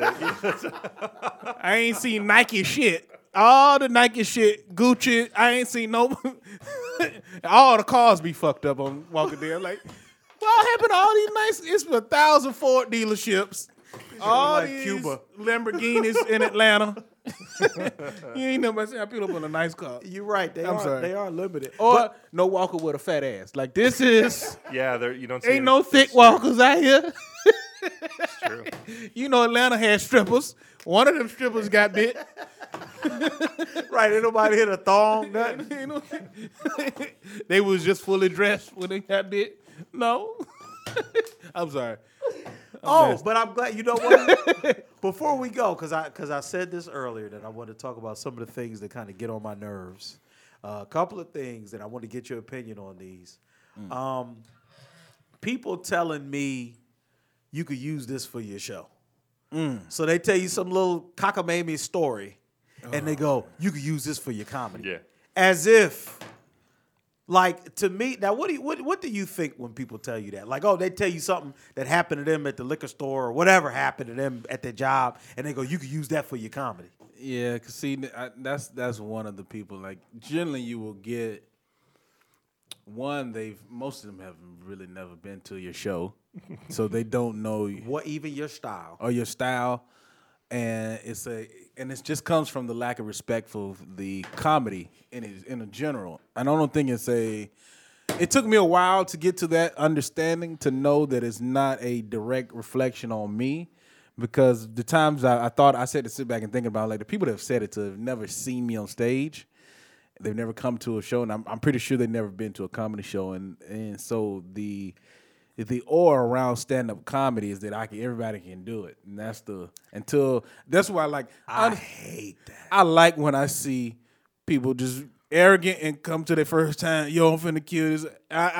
I'll be honest, I'm a little guilty. Like Will Smith and DL. Remember that episode of Fresh Prince? When DL Hughley was the professional comedian and Will said I could do that, and he tried to get on stage? I didn't see that episode. You got to see that one. You'll love that one. That's one of the best ones. It's a good feeling to watch them eat dirt. I think this is like, it'd be like, all right, let's relax. Because I don't feel like I was ever in that manner. I still don't. I mean, just like feel like I'm just go out and just rip, and I had that level of arrogance to think that I can just walk off and just do what these professionals do. Yeah, just like, yo, I'm gonna go up there and I'm gonna do something for a full hour. I mean, now, so I'm like, okay, if they're doing it for years now, I'm like, okay, I can get to. There's nothing that's the reason why I don't laugh as much now. But I think just coming off the street and just feeling, hey, I'm gonna feel this title as a comedian is something that should be respected, because it's not you got to learn the ropes. You know what? I call it, and I'm glad you used that word, because me and Sandra had a conversation about this last night, because somebody I knew sent me a thing telling me some story, talking about, I thought you could use that.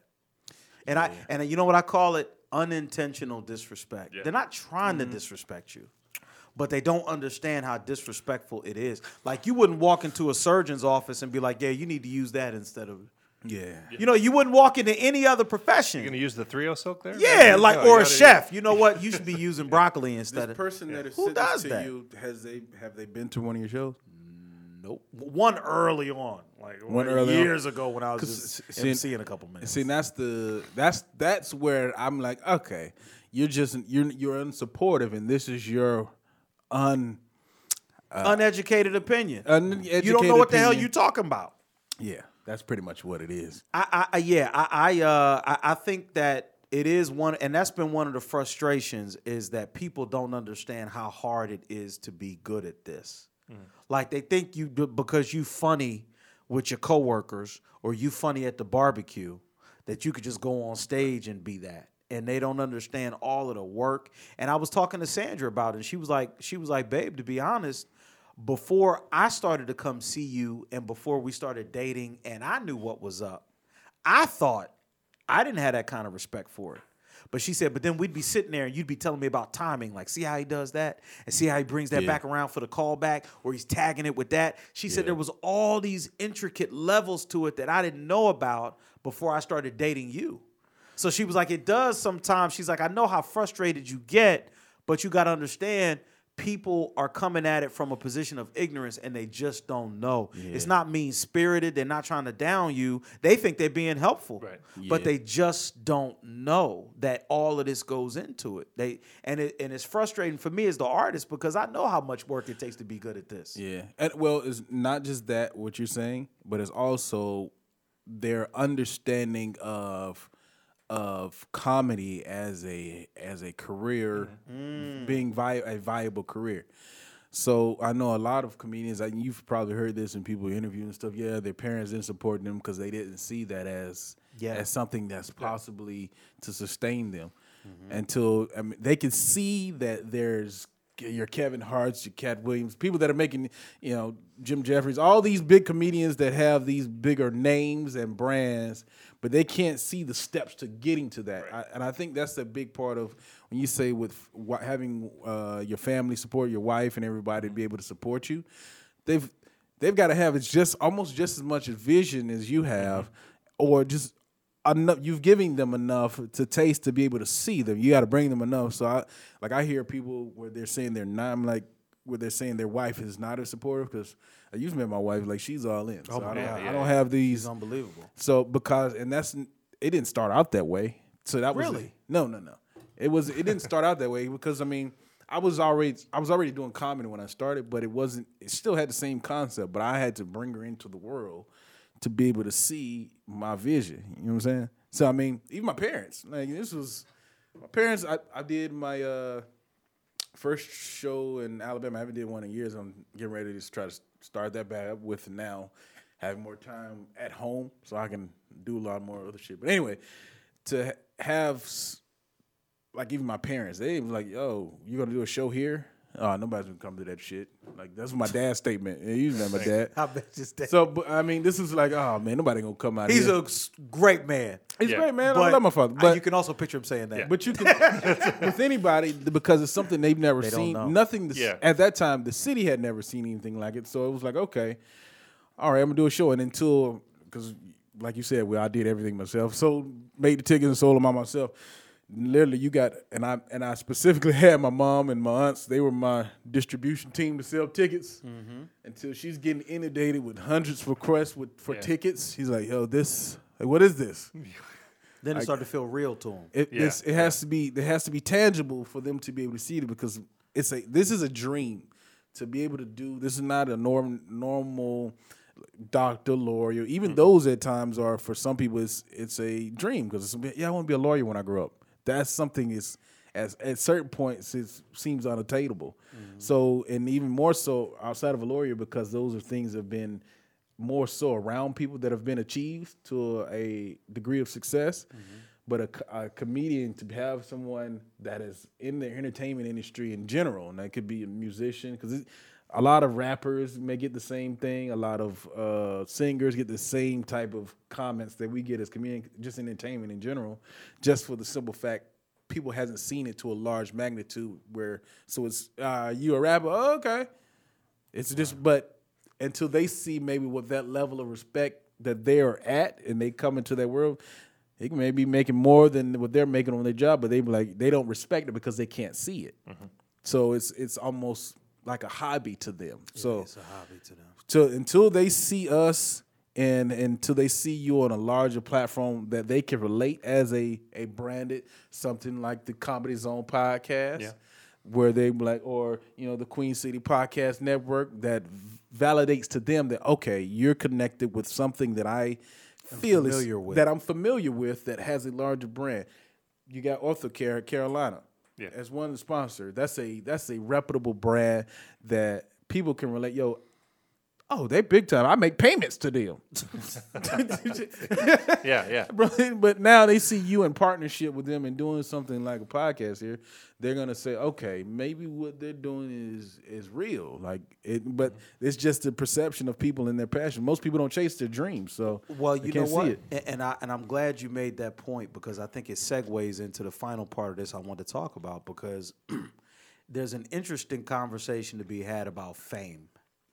And because what I found is, and Ray, you could probably attest to the same thing, you can post on social media all these shows you're doing, you grinding on the road, hey, I'm in this city, hey, I'm in that city, however many people like it. But let you be standing next to a celebrity. Let you be standing with whoever. Like I've had shows where I was grinding like show after show I'd post. And a couple people might like it, whatever. Hey, I salute you. I see you on your grind. You get a few of those. Yeah. But when I performed with Nene Leakes, she ain't even a comedian. Nene Leakes standing next to her, hundreds. Yeah. Oh, I see you doing your thing. You ain't see I was doing my thing when I was telling you all these other damn places I was grinding at. When I was actually doing, like I could have met Nene the first day and took a picture. That doesn't mean I'm doing anything. It could have gone to a meet and greet. It could have gone to a meet and greet and took a picture with her. And now you proud of me because I was standing. So really, you're not proud of me. You're proud of Nene, and I'm just next to her. No, well, That's kind of what it is. It's just you proud of me when I'm next to somebody you know. Well, I can't. They can't foresee you being at. Not just proud of Nene. This is not Nene. They like because it's something relatable to them. They see you in a position where they don't see themselves in a bit. Well, I guess you could do a meet and greet or something of that nature, but they see you in a. Well, how should I put it? It's kind of. Let me put maybe this analogy. It's kind of like I said this before, where you can't really tell how dudes. You can kind of tell how dudes doing by the women that are like. Just like how the women look. Like this Kind of women. Yeah, like he could be homeless, but if he got bad bitches around him, like yo, you're not really gonna think he doing that bad. Like that's just like no, just for real, really. Like if he had like 2 chicks that were like, yo, they bad, man. Like, but for a fact, he just got evicted. But like, yo, he's still straight. Like they wouldn't like him if he wasn't doing good. He was doing good, but that's the same analogy when you standing next to Lily. Like I wasn't sure at first.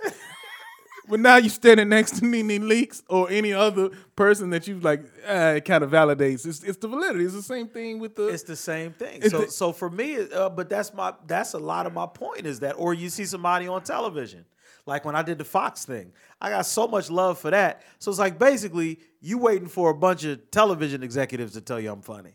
Like I've been telling you I'm funny for the last 4 years trying to get you to shows. And I even used to do a bit about this on stage. I say a lot of y'all get mad when people become famous and act like they don't know you. But the whole time I was grinding, you act like you didn't know me. Yeah. So you can't be mad when I get there and I'm only saluting the people that saluted me along the way. Because you didn't come around until you saw me on NBC. Yeah. I know the difference. And my wife writes down names. She really knows the difference. My wife knows everyone that's ever not treated me right, ever. Right. She don't ever write her name down, but she write everybody. That's one of my sayings. If you ain't there for the grind, don't expect to be there for the shine. Right. Don't expect green. Oh, I want to be VIP. No, don't expect that. I'm telling you right now. And that's, for me, it's just a thing for me where if I have a respect for anything anyone does that supports their family.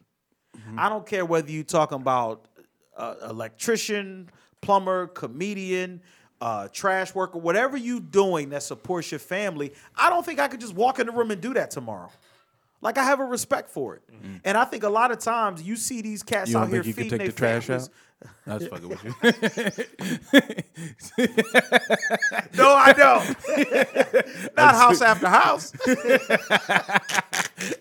I can do it once. It was right there. I'm sorry. I can't do it up and down the street. But no, I just have a respect for how someone feeds their family, man. So I don't think I could walk around and just do that. But you're right, Ray. I think a lot of people, they think they're being supportive and everything else, but really y'all didn't come around until you saw me with somebody famous. So don't get mad. Don't get mad if I don't have the same love for that. You can't be mad at that. See, you weren't there for the grind. I'm there. I don't know if maybe I don't come off a lot, but I'm pretty spiritual and within Christianity, and I watch a lot of T.D. Jakes. It's one of my Get ready. Yeah, that's one of my. But I mean, I watch him because he's intelligent. I think that I learned a lot from him. But one of the things he said is that once he became famous, that people don't see him as a person anymore. So they started to see him as an opportunity.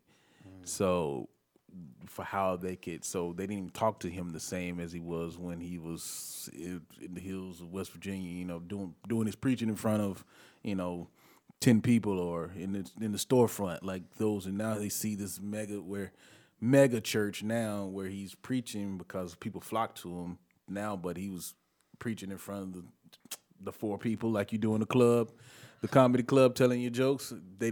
Nobody sees that piece. They don't see that part. But they only see the part where you at the Nene Leakes portion. So now it's a part of being an opportunity to be able to network with Nene Leakes. You may not even be you at all. Like you said, it could be you, could not be you. It's just going to be changed, but it's an opportunity now because they have a connection to you.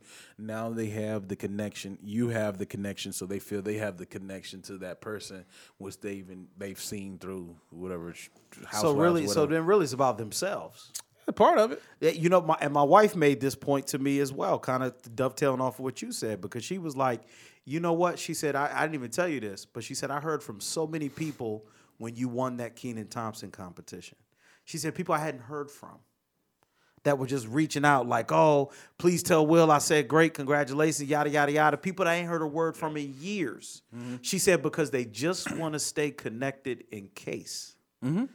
They just, like you said, in case this is a big opportunity, in case you about to be on Saturday Night Live, in case you about to be on my television every night, I want to stay attached. Yeah. And it just leaves such a foul taste in my mouth. I can't even pretend I'm okay with this. it's like you said, they see you as an opportunity. It's not even about you anymore. Yeah, it takes me a lot because I think a lot about like the psychology of people, and I think that's a part of me I think it's a lot. It helps with comedy because that's pretty much what we're doing. We're Analyzing how people think. And and basically manipulating them into laughing. So they can't. It's involuntary. They laugh not because I'm here to laugh. Even the bad. Right. You're manipulated. You're making something happen. I'm making you have this emotion, whether that's pissed off or whatever it is. But that's similarly the same thing. The psychology of that opportunity. People want to hang around and have that level of attachment of how should I put it? Their escape. That's their escape from their position they're in right now. It's the feeling. It ain't even just they're in a position because they have the 9 to 5, so they have that feeling of many times, and I still have it too, even having those excitements. Because as a comedian, especially if you have a 9 to 5, you got the highs of the high when you're on stage. Even if it's a weekend, you're hitting it all weekend, and you come back Monday morning. What the fuck? Somebody got shit for you to do. Like I don't got respect. I was Superman. I was a king Saturday night. I was king Saturday night. Yeah, take them boxes over. So a part of us will see that's where, especially younger men, that will see it as a way out of that, and that's the attachment that we attach ourselves to that passion. One, we love to do it because there's a sense of fulfillment whenever we make people laugh of a way out, but also that attachment to seeing what they see on TV, it's real to them now because of you. Because you there. Because you're there. You're their connection to what they see because on you're TV. next to Nene Leakes. She was somebody totally on the table, never even, it's like, like who's that? Like, what's some famous star? Like, if they see you, like, like say dudes in the hood, or just talking, or just not even just in the hood, just dudes in general, like, man, all right, man, look, all right, let's do, what's the game they play? Smash, pass, kill? Marry, smash, or kill? Yeah, marry, smash, or kill. And they always put out these famous people, but then you see somebody next to the person that you, like, used to play that game about. You used to play the game about, like, I may really bet this shit's real now. Will may really smash Nene Leakes because you in that close proximity. But before seeing you there, that shit is totally unattainable. So that's what they're liking. That's what they're liking. They're liking that opportunity, that being that opportunity to connect them to what is amazing, what their perception of seeing. Because really, so then basically, it's like people used to play that game 6 Degrees of Kevin Bacon. Yeah. Where they would say, I don't know this. Let me tell you about it. 6 Degrees of Kevin Bacon. We got to get out of here soon, too. But the 6 Degrees of Kevin Bacon, I can talk to Ray for hours, so I know I got to cut us off. But the 6 Degrees of Kevin Bacon is a game where, you know the actor Kevin Bacon? Is that the Back to the Future dude? He's on that is Michael J. Fox. My bad. No, different show. He was on this new show called The Following, where it was a serial killer that a bunch of people were starting to kill just like him. He was in the original Footloose. He was in Animal House. Animal House, okay. So Kevin You'd Bacon. know him if you saw him. I'm about to show you a picture of him. So Kevin Bacon has been in so many movies that people call it 6 Degrees of Kevin Bacon. Yeah. To where they like Kevin Bacon's been in so much stuff that I guarantee you know somebody that knows somebody that knows somebody that knows somebody that knows somebody that knows Kevin Bacon. And so you can trace every actor in 6 steps or less to Kevin any Bacon actor. based on So the Martin movies Lawrence, right. you could figure out. Okay, he was in this with them. Yeah. He was in that with them, and they was in that with Kevin Bacon. Yeah. So they say that Kevin Bacon's been in so many movies. Any actor you name, Tyler Perry, whoever, you could do it 6 steps and get to Kevin Bacon. He was in with him. Yeah. He was at with her. She was at with her. She was at with Kevin Bacon. So that's the thing. So what I'm saying is that this cuts down the number of steps between them and Nene Leakes. Yeah. That I know Will, and he knows her. So before, it'd have been 100 people between you and her. Yeah. But now, I know Will, and he know her. Connect. So now I'm that much closer to Nene. I need to connect with Will. Hey, Will. Hey, tell Nene I said, what's up? Tell Nene I said, what's up? Yeah. It's not about you. Definitely, you can tell that just by the amount of commentary and connection with people your wife is receiving contact with, or yourself you receiving. Blew my mind. Yeah, because so it's not about you anymore. It's that connection there. It brings them to a different. They almost have an opportunity to change their reality because that's what is it? You almost what they say is you're one person away from success or whatever. With one, it's like the lottery. You like the lottery to One thing breaking out away. their reality, but. I don't know, man. It's a tricky game, though, man. But I think So that don't bother you. That doesn't. well, I see. And this is I study a lot, man. I study a lot of the entertainment industry. 50 Cent's a good one. I watched the way he moves, and I think I'm like, okay, it's something that it's going to be there. You can't change it. There's no way for you to. You can't change how fame works. You're not gonna and what be- it does to people. You're not gonna. You just get famous or not. Yeah. You can't change how people are gonna their way they're gonna react to you. But just what what you it is. can do is utilize that energy that they're giving to you to help further yourself.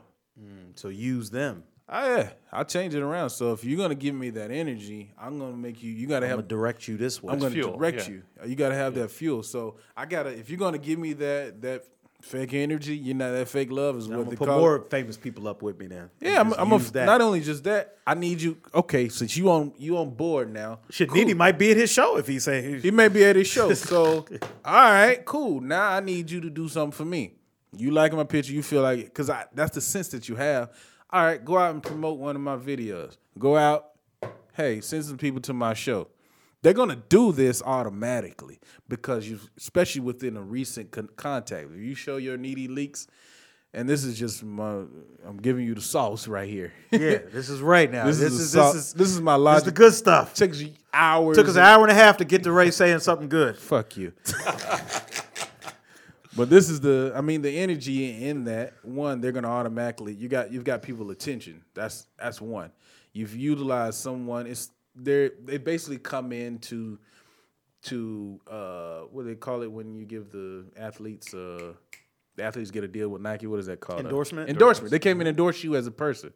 So they've endorsed you. So now they've created a different value for you. So now you have something. You have attention. Now you got to take that attention. Don't just let it be attention. Take it and use that attention to something else to help further your career. So whether that be a video, a show, or whatever it is, because you're going to have that energy for a while. While that buzz is happening. The buzz is there. It's energy. So you got to use that and let it step, because it'll fizzle out just in time. People will go, that time span of how long people are interested depends on the person. You'll see people that will follow in, but you got to use that for whatever reason. So send them to a show, promote a video, hell, whatever. Help you put something, because they'll even start. Hey, you got a show? Let me help. Let me make flyers for you. They'll just lend themselves as service when they generally wouldn't do that. But once they feel they've attached them something that's moving, they want to be a part of what's moving.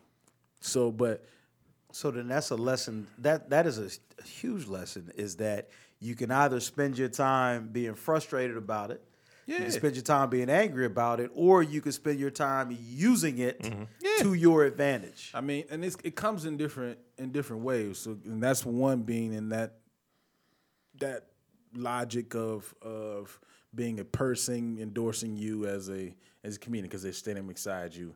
Hey, I know this person. That reality. It comes in whether you the thing you won, the Kenan Thompson. Kenan right? Thompson thing. By winning that, it's the same thing. It's not necessarily a person, even though Kenan Thompson was next to it. It could have been just been an NBC or SNL. Didn't have to have a specific name because it's a reputable brand. For them, you've got the energy now because they feel they've attached them something that's within reality to them that wasn't before. You're attached now to Kenan. Even though Kenan may not even been there, his name just may have been on it, but somehow you're attached to it. So now you gave them. If you get into that space, each time you do that, you need to leverage that to help push you on further to wherever you want to be. At least that's what I do. That's my steps. I'm not just gonna let it fizzle out because I know. I may go a day, my phone don't ring simply because I'm kind of a loner anyway, just because I don't want to deal with people. but I'm not gonna pick. And then I'm bad about calling. Hell, I have a hard time calling my parents. And I force myself because I love them, but I'm just not a phone dude. Yeah, I'm just not gonna be on the phone talking. Yada yada yada, all that shit. So Brian, you were gonna say something. I saw you in the. Yeah, I think perception is reality, right? So if you met someone 10 years ago, you would have introduced yourself as an attorney, right? True. So if you met someone 6 years ago, you would have introduced yourself as an attorney, but I kind of do some comedy at night. True. If you meet somebody today, you're going to introduce yourself as a headlining comic who tours around clubs around the country and does some work. So those people that you introduced today, the people you met 10 years ago are still going to look at you as the attorney who kind of does comedy. That's a good point. Right. Yeah. But the people you meet today are going to go, oh, that's my friend Will. He's a comic, and he tours around and he headlines clubs. That's crazy. My wife made that same point last night. She said the people that knew you back then, it's tougher for them to see it, especially when I was kicking half the asses in law school because I'm a genius. But you're right. Like some of that is people that were here before all this trying to see you in a different way. Yeah. They go, oh, that's Will. It's like the high school people. It's like a hobby to them. Yeah, right? he thinks he's a comedian. They knew you as a lawyer. This is a hobby to them. It's like people that knew you in high school and middle school. Like they can't get you out of that young. They can't get whatever you they saw you as then. Right. They still have you now. 20 years later, they still see the same damn thing. First impressions. Who was it? Jamie Foxx, I think, was saying that like Michael Jordan, to us, Michael Jordan was a shit. He was one of the greatest basketball players of all time. But then he's like, now the kids today know him as the crying man. Damn, man. Yeah, right. The crying emoji. Like they never seen him. Another one, LL Cool J, one of the greatest rappers of all time. Now, that's a dude from the CBS show. The CBS show. How about one of the greatest rappers, Will Smith? One of the greatest rappers. Yeah. What? But you're so right. Listen, we got to go. But Ray, thank you for coming through, man. This was fantastic. The elbow. Yeah. Much continued success. Where can people keep up with you? What you got next? All that stuff.